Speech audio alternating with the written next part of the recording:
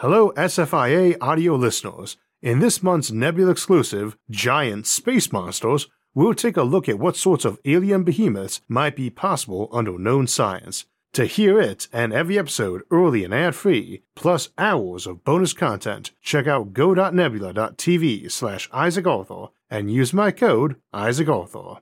This episode is sponsored by Audible. We often wonder where all the ancient alien civilizations are, and if they might not exist. But could the reason be something as simple as a vital element being scarce?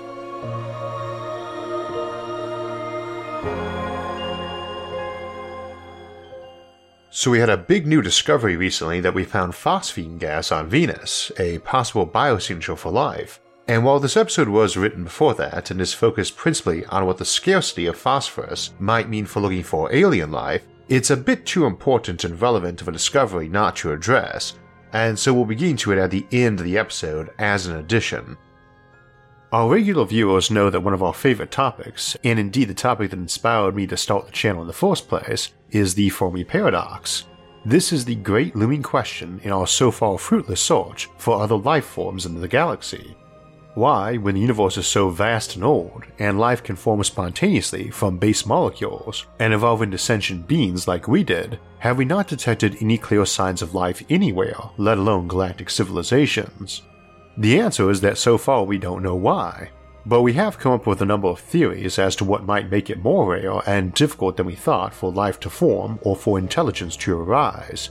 What forces might just occasionally kill all life off and start the process over, and what errors in judgment might lead civilizations to destroy themselves not very long after they start producing signals we couldn't even detect.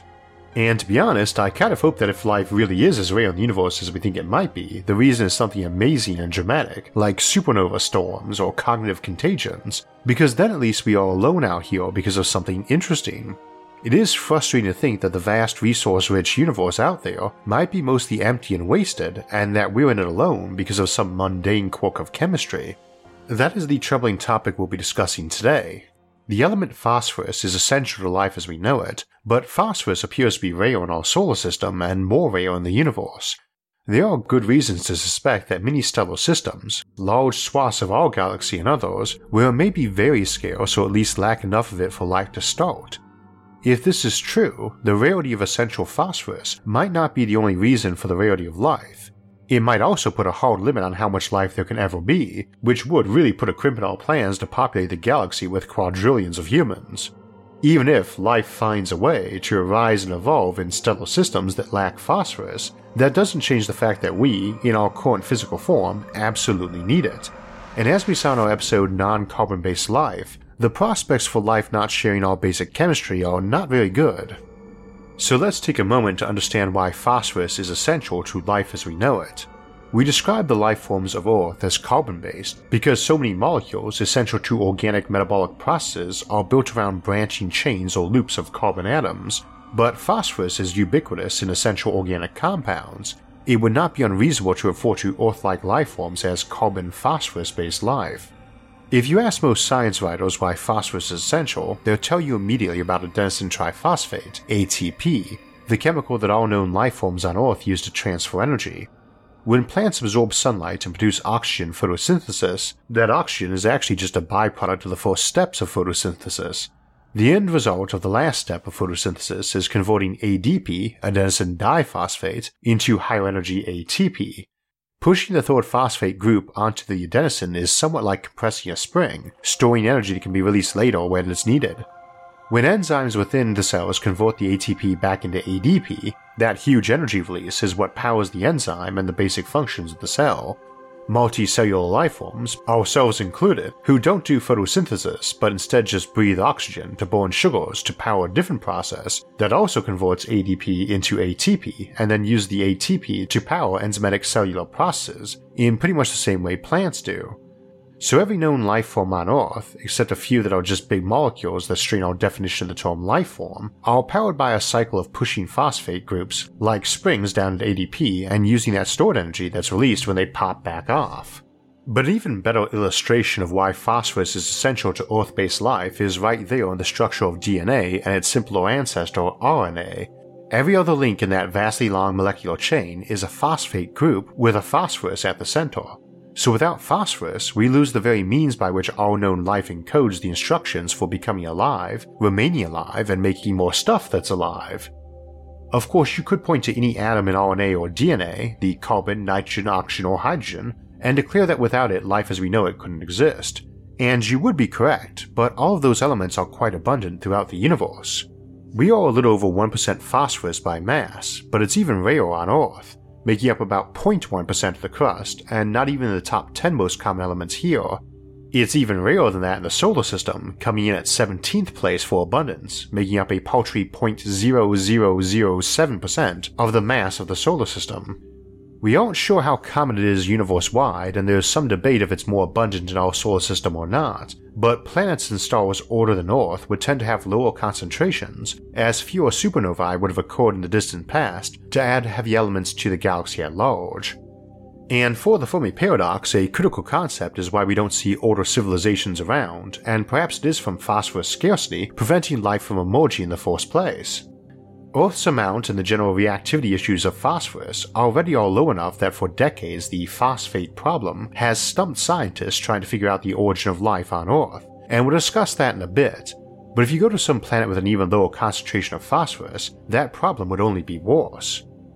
The 10 most common elements in the universe, in descending order, are hydrogen, helium, oxygen, carbon, neon, iron, nitrogen, silicon, magnesium, and sulfur. Only 1 in 2,000 atoms are not one of those 10, and phosphorus only makes up 3 out of every 10 million atoms. Silicon atoms are 100 times more common. So why is phosphorus so much less abundant than the other elements essential to life? To answer, it helps to look at how and where the various elements are produced. It's a common misconception that most heavier elements are produced in supernovae, but this is not correct. Almost all elements with more than 40 protons in them, like gold, platinum, or uranium, come from the collision of neutron stars.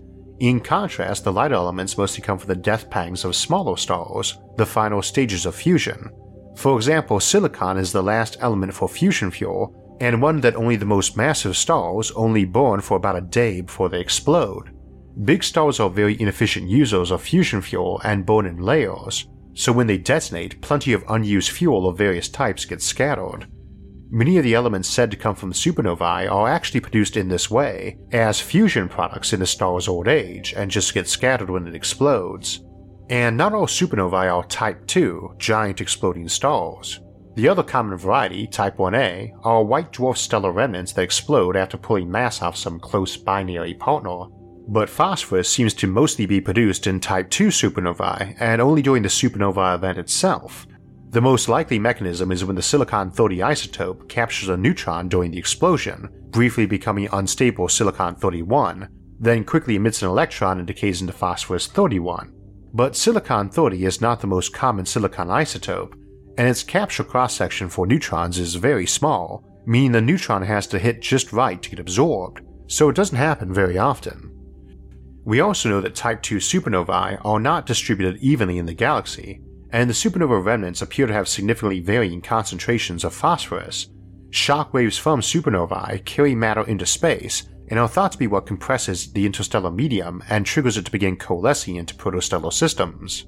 If phosphorus were lower in concentration in those shockwaves, then those new star systems and their planets also will have less phosphorus than other systems like our own. So the problem isn't just that phosphorus is rare, it might also be unevenly distributed, with huge swaths of our galaxy almost lacking it. And the mere existence of phosphorus in a stellar system doesn't necessarily mean it's available to facilitate the formation of life. The abundance of elements in the crust of our planet doesn't match up too well with the solar system at large, even ignoring the hydrogen and helium differences, as they are super abundant but only in places like the Sun and gas giants that can hold on to the ultralight particles. Our crust is not our planet, and some materials sank in toward the core when the place was molten, especially those prone to forming up big dense molecules, while silicon for instance tends to float on the magma well and stay near the surface, and thus is right behind oxygen in its crustal abundance, even though carbon, nitrogen, and neon are more common in the solar system. Earth has a lot of phosphide, relatively speaking, but most of it is down in the planetary core. What's more, phosphide isn't very useful for life, unlike phosphate, which is phosphorus linked up to oxygen atoms, which might be a bit problematic on Earth for the purpose of life forming since there was not an oxygen atmosphere on this planet until long after life had formed. But phosphorus also tends to bind into molecules that are insoluble in water, which is very problematic for life, since it is pretty much predicated on water solubility. Indeed, of all the biogeochemical cycles for life, many of which are quite quick and often involve the atmosphere, the phosphorus cycle does not involve the atmosphere and has one of the slowest cycles. It slowly grows rare on land as it washes out to sea and sinks, and only gets refreshed by tectonic activity. If you have some hypothetical chemical solution, from which the first building blocks of life needed to arise, then we have an issue with there being virtually no phosphorus around in that solution. If the stuff is rare, in forms that aren't water-soluble and prone to sinking, then you've got a bit of a problem. Just to take a simplified example, we said there were 6 key elements for life: oxygen, carbon, hydrogen, nitrogen, calcium, and phosphorus in that order, and that is the same number as there are sides on a dice. Let's say we were rolling a bunch of dice, 10 of them. The odds of any specific combination getting rolled is 1 in 6 to the 10th power, about 1 in 60 million, on fair dice anyway, so our odds of rolling 10 sixes are pretty low. Now if our dice are badly balanced so that instead of a 6 coming up 1 in 6 times, 17% of the time, it only came up 1% of the time, or 1 in 100, then the odds of rolling 10 sixes isn't 1 in 6 to the 10th power, but rather 1 in 100 to the 10th power. Not 1 in 60 million, but rather 1 in 100 billion. For perspective, if we had some solution that was forming molecules once a second on that 1 in 60 million odds, and dropped the concentration so it was now 1 in 100 billion, that formation reaction goes from once a second to once every 50,000 years. And if we drop the odds from 1% even more, down to 0.1%, that would now happen on average once every 500 trillion years, 40,000 times longer than the age of the universe. That gives you an idea how important having the right concentration of phosphorus in the primordial soup of life is. Even just halving the chance of rolling a 6 in our previous example would have lowered the odds 1,000-fold, requiring either 1,000 times as much of the solution or 1,000 times as long. So even a relatively minor variation in the abundance of phosphorus in a planet's crust is a big deal. Using our 10 dice example, 1,000 planets with half the concentration would have the same odds of generating life on just one of them as one planet with double the concentration has. And for the ones with 1/10 the concentration, you would need 10 billion of those planets to equal the odds that one lone planet had. As you can see, even an entire galaxy of planets doesn't need much of a drop in availability of phosphorus to be very unlikely to have a single planet have life form on it. And as I mentioned earlier, Earth has unusually high concentrations of phosphorus in the crust, but they are still troublingly low for models of life forming here. So how did we get a high enough phosphorus concentration here on Earth? Well, we generally assume life formed in one of 3 ways: in tidal pools, or around deep-sea thermal vents, or with it originating in space and coming in on a comet or meteorite, a concept called panspermia. See that episode for details. And indeed, we suspect that a lot of the phosphorus available to early life came in by meteorites after the planet formed. For life to originate near geothermal vents or tidal pools, the problem is the phosphorus concentration. Phosphorus in seawater nowadays is 0.1 parts per million, quite low and not really very conducive to life. But we see it higher near thermal vents, if not really high enough. And tidal pools accumulate runoff, get stored up in muddy, and evaporate to higher concentrations, so either is an okayish candidate in the absence of something better, but still don't exhibit anything like the concentration of phosphates that would make the odds good, and we always assume life started in or near an ocean, given that life was around for billions of years in the ocean before land life emerged. And this is the phosphate problem I mentioned near the beginning. There just doesn't seem to be any good options for anything in the sea to have had a decent concentration of phosphates to make a primordial soup which life could emerge in.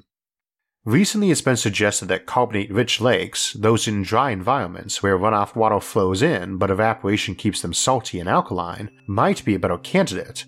While they vary in concentration a lot, we have found some of these carbonate-rich soda lakes with 50,000 times the phosphorus levels of seawater.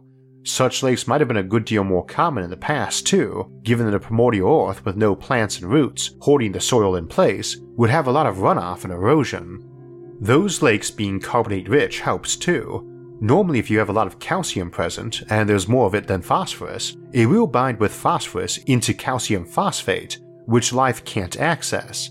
But carbonate can bond to the calcium as calcium carbonate and leave some phosphorus free.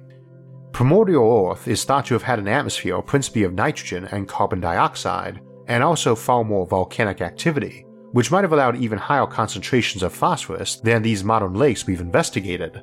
Phosphate levels might have been able to climb in some cases to 1,000,000 times the concentration in seawater, potentially 1 in 10 atoms rather than 1 in 10 million, vastly higher than is suggested in normal tidal pools or deep-sea thermal vents. So, okay, maybe phosphorus is rare, and biologically accessible phosphorus even rarer, and key biological processes require phosphorus, but didn't Ian Malcolm from Jurassic Park teach us that life finds a way? Surely, life and evolution, being as inventive as they are, could concoct some alternative molecular mechanism for energy transfer that doesn't involve phosphorus, right? Well, that's why I keep using the phrase life as we know it. Of course, we can't know for sure if life needs to run on water and carbon and phosphorus like it does here, and in the same way it does here. We took an in-depth look at that in our episode Non-Carbon-Based Life and covered a ton of options from alternative chemistries to crystal or metal deposits forming into big natural computers. In our episode Void Ecology, we contemplated how complex life might arise in space rather than planets with atmospheres and oceans, and we even contemplated wilder scenarios like life emerging inside stars in our episode Conscious Stellar Objects. However, the very fact that life on Earth evolved to make such ubiquitous use of phosphorus when phosphorus is not all that common tells us one of two things, possibly both. Life based on phosphorus was easier to form than a non-phosphorus mechanism, and/or life based on phosphorus was far more successful once it did form. And that strongly implies that whatever life could form in the primordial ooze lacking phosphorus won't form easily and/or might not be nearly as adaptable or successful. If you've got a creature on an alien planet that can eat iron ore, and another that can only eat gold nuggets, all things being equal, that iron eater is going to be wildly more successful. So if you find a world dominated by gold eaters but plentiful in iron ore, it tells you iron-eating life is either wildly improbable to develop, or that gold-eating life is way more likely to prosper. Same concept for phosphorus. If life had been able to develop using something less scarce, Occam's razor says it would have. So this is a very plausible solution to the Fermi paradox. We might very well be alone because we are on a very rare planet that has enough of a rare element that life doesn't form easily or work well without, and the rest of the universe is just out of luck.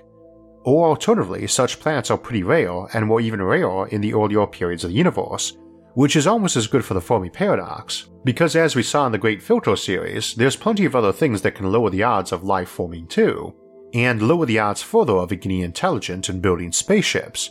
Remember, the Fermi paradox isn't about if other civilizations exist equal to modern day humanity, but rather if older ones exist who could have gone out and colonized the galaxy and be noticeable to us with our current technology. So if worlds older than Earth tended to be scarcer in phosphorus, you might have more worlds with life but just not that developed yet. We might just be the first to be building spaceships, as we looked at recently in our episode Fermi Paradox Firstborn. Time is a factor too. Keep in mind I gave concentrations of phosphorus in the modern universe, not what it was 4 or 5 billion years ago when our young planet got its allotment. The universal average would have been much lower at that time than now, because there hadn't been as many stars that became Type II supernovae. The younger a planet or solar system is, the older the universe was when it formed, and the better its odds of having higher concentrations of phosphorus. So there's an optimistic angle on this story. As the universe gets older, it might become more fertile for life to form. But the most annoying part of the phosphorus problem for futurists is that, since we humans require phosphorus, we might not be able to just rush out and populate the vast universe full of resources awaiting us, because how much phosphorus we find, or make, sets a hard limit on how many of us there can ever be. Humans and our food are mostly made of water, which by mass is mostly made of oxygen, but we're also about 1% phosphorus. Let's say we send a colony ship to a stellar system abundant in every imaginable resource except that it's sorely lacking in phosphorus that's reasonably easy to get to. But say we send those colonists off with a generous stock of 1 million metric tons of phosphorus from Earth, 1 billion kilograms, and let us say they don't waste any precious phosphorus on pleasant grasslands or forests or pets. They strictly recycle every precious atom of it. And let's further assume that every human has a mass of about 70 kilograms, and at any given moment there's another 30 kilograms of feedstock on hand, which makes a nice round number of 100 kilograms of biomass, and hence 1 kilogram of phosphorus required per human. That means that billion kilograms of phosphorus they brought will build 1 billion humans in their food, and that's it. Perhaps you could double that by making people smaller and keeping less food in reserve, but clearly there's a hard limit where they can't make any more food or babies until they find some more phosphorus.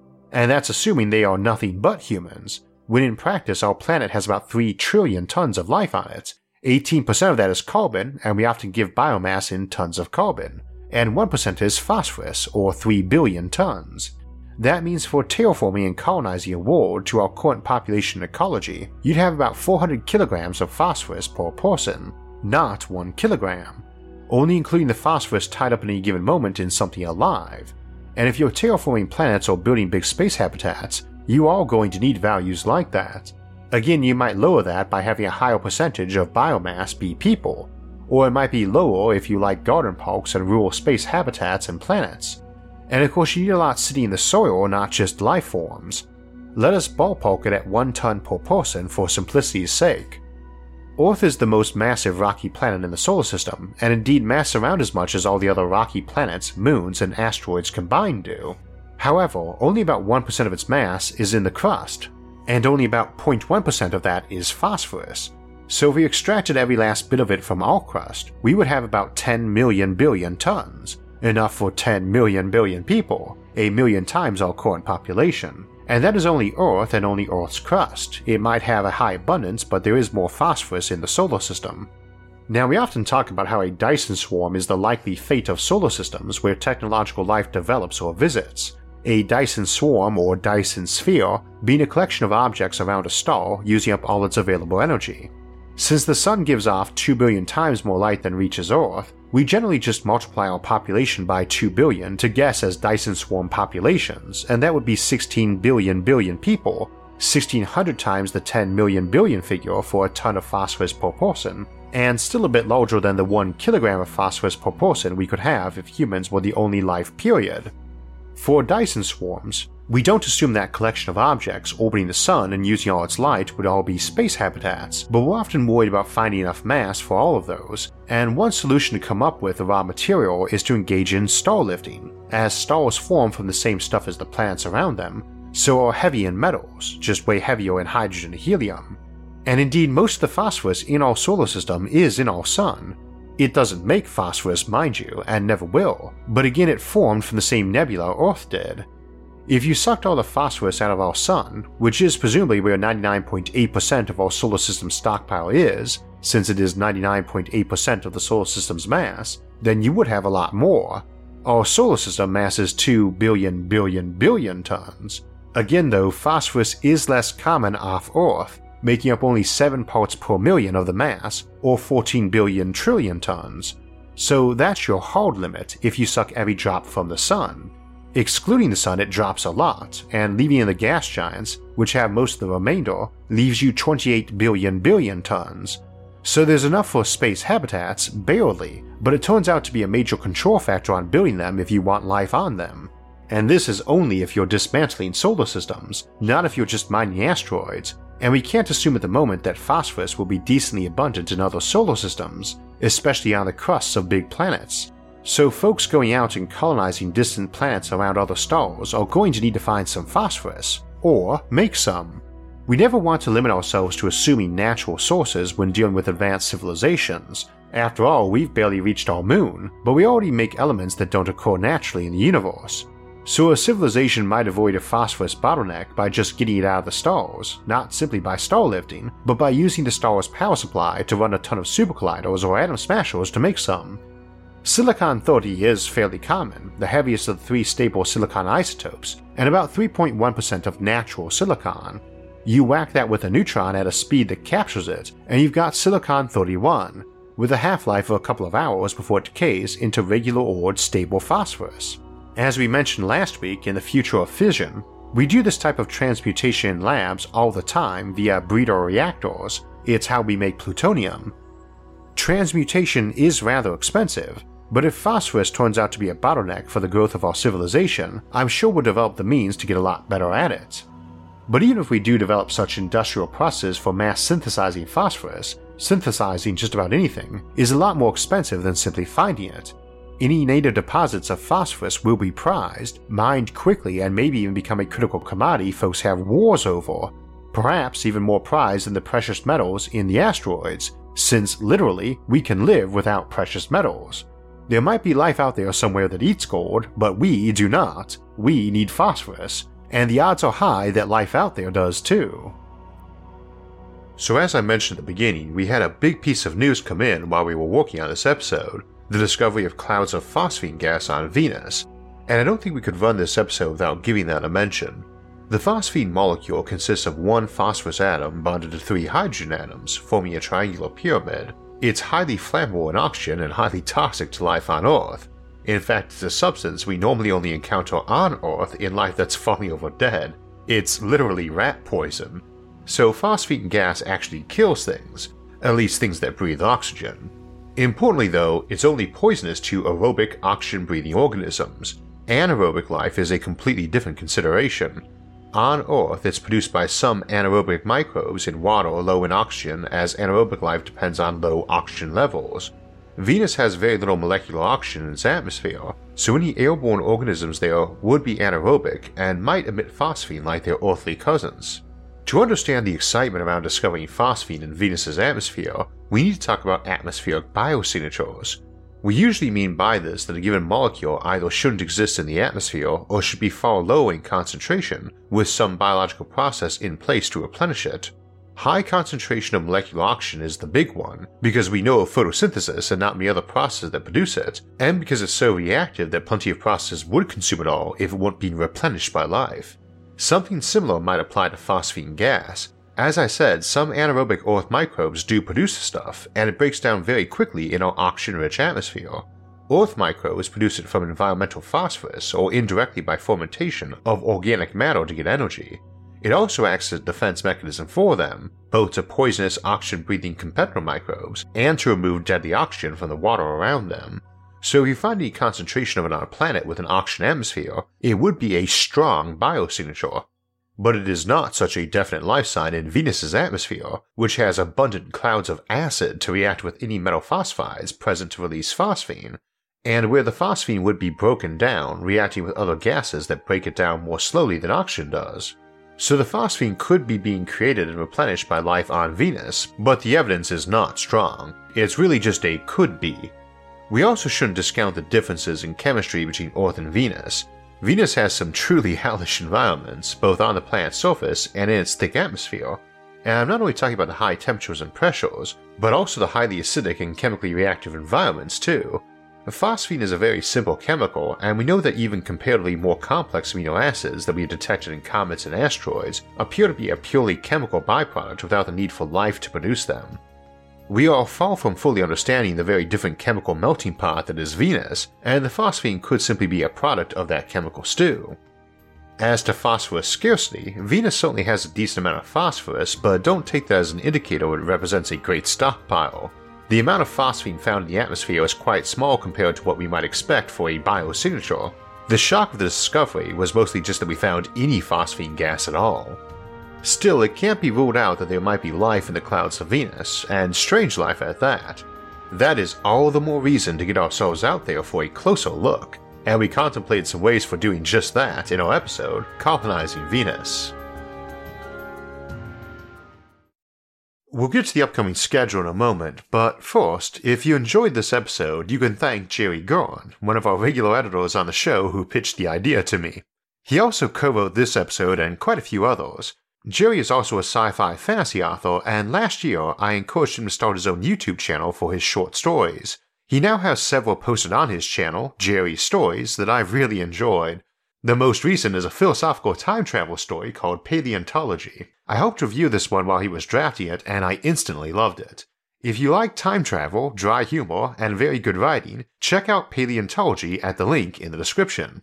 That's actually a piece of advice I give a lot of authors who ask for suggestions. Narrate your own short story or some sample chapters and put it out there for folks to listen to, either on YouTube like Jerry Gunn did, or even on Audible, Folks are often surprised how simple it is to publish your work there. As I often say, a good narrator makes a good book even better, and some of my favorites have been audiobooks narrated by the author. Some of my favorite self-narrated audiobooks include the works of Douglas Adams, Neil Gaiman, and Roger Zelazny. Speaking of Douglas Adams, while he is best known for The Hitchhiker's Guide to the Galaxy, another of my favorites by him is Dirk Gently's Holistic Detective Agency, our Audible audiobook of the month. The novel offers its own interesting discussion of how life arose on Earth, inspired by some of his time as a scriptwriter for Doctor Who during Tom Baker's amazing run, and unsurprisingly it also features time travel. It's one of my personal favorites, and Adams narrates as well as he writes, though there are other versions with different narrators, and even a full-cast audio drama version, and they are all available on Audible. You can find that audiobook, along with the rest of Douglas Adams' legendary work, over at Audible. They also have podcasts, guided wellness programs, theatrical performances, and exclusive Audible originals. Indeed, they have over 3 centuries worth of audio if you just hit the play button and ran it through every title.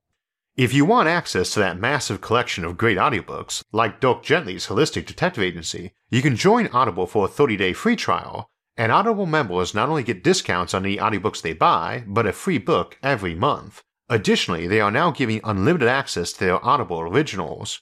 You can start listening today with a 30-day Audible free trial. Just visit the link in this episode's description, audible.com/Isaac, or text Isaac to 500-500. So this wraps our episodes up for September, but we still have our monthly livestream Q&A coming up this Sunday, September 27th at 4 p.m. Eastern Time, and as usual we'll be taking questions from the audience in the livestream chat as we go. Then we'll start October off with the 3rd episode of our new series, Becoming an Interplanetary Species, as we return to the moon, and stay there this time. Then the week after that we'll be taking a look at megacities, the popular concept in science fiction, and we'll see what sort of challenges and surprises await us in the future if our cities keep growing. If you want alerts when those and other episodes come out, make sure to subscribe to the channel, and if you'd like to help support future episodes you can donate to us on Patreon or our website isaacarthur.net, which are linked in the episode description below, along with all of our various social media forums where you can get updates and chat with others about the concepts in the episodes and many other futuristic ideas. Until next time, thanks for watching and have a great week.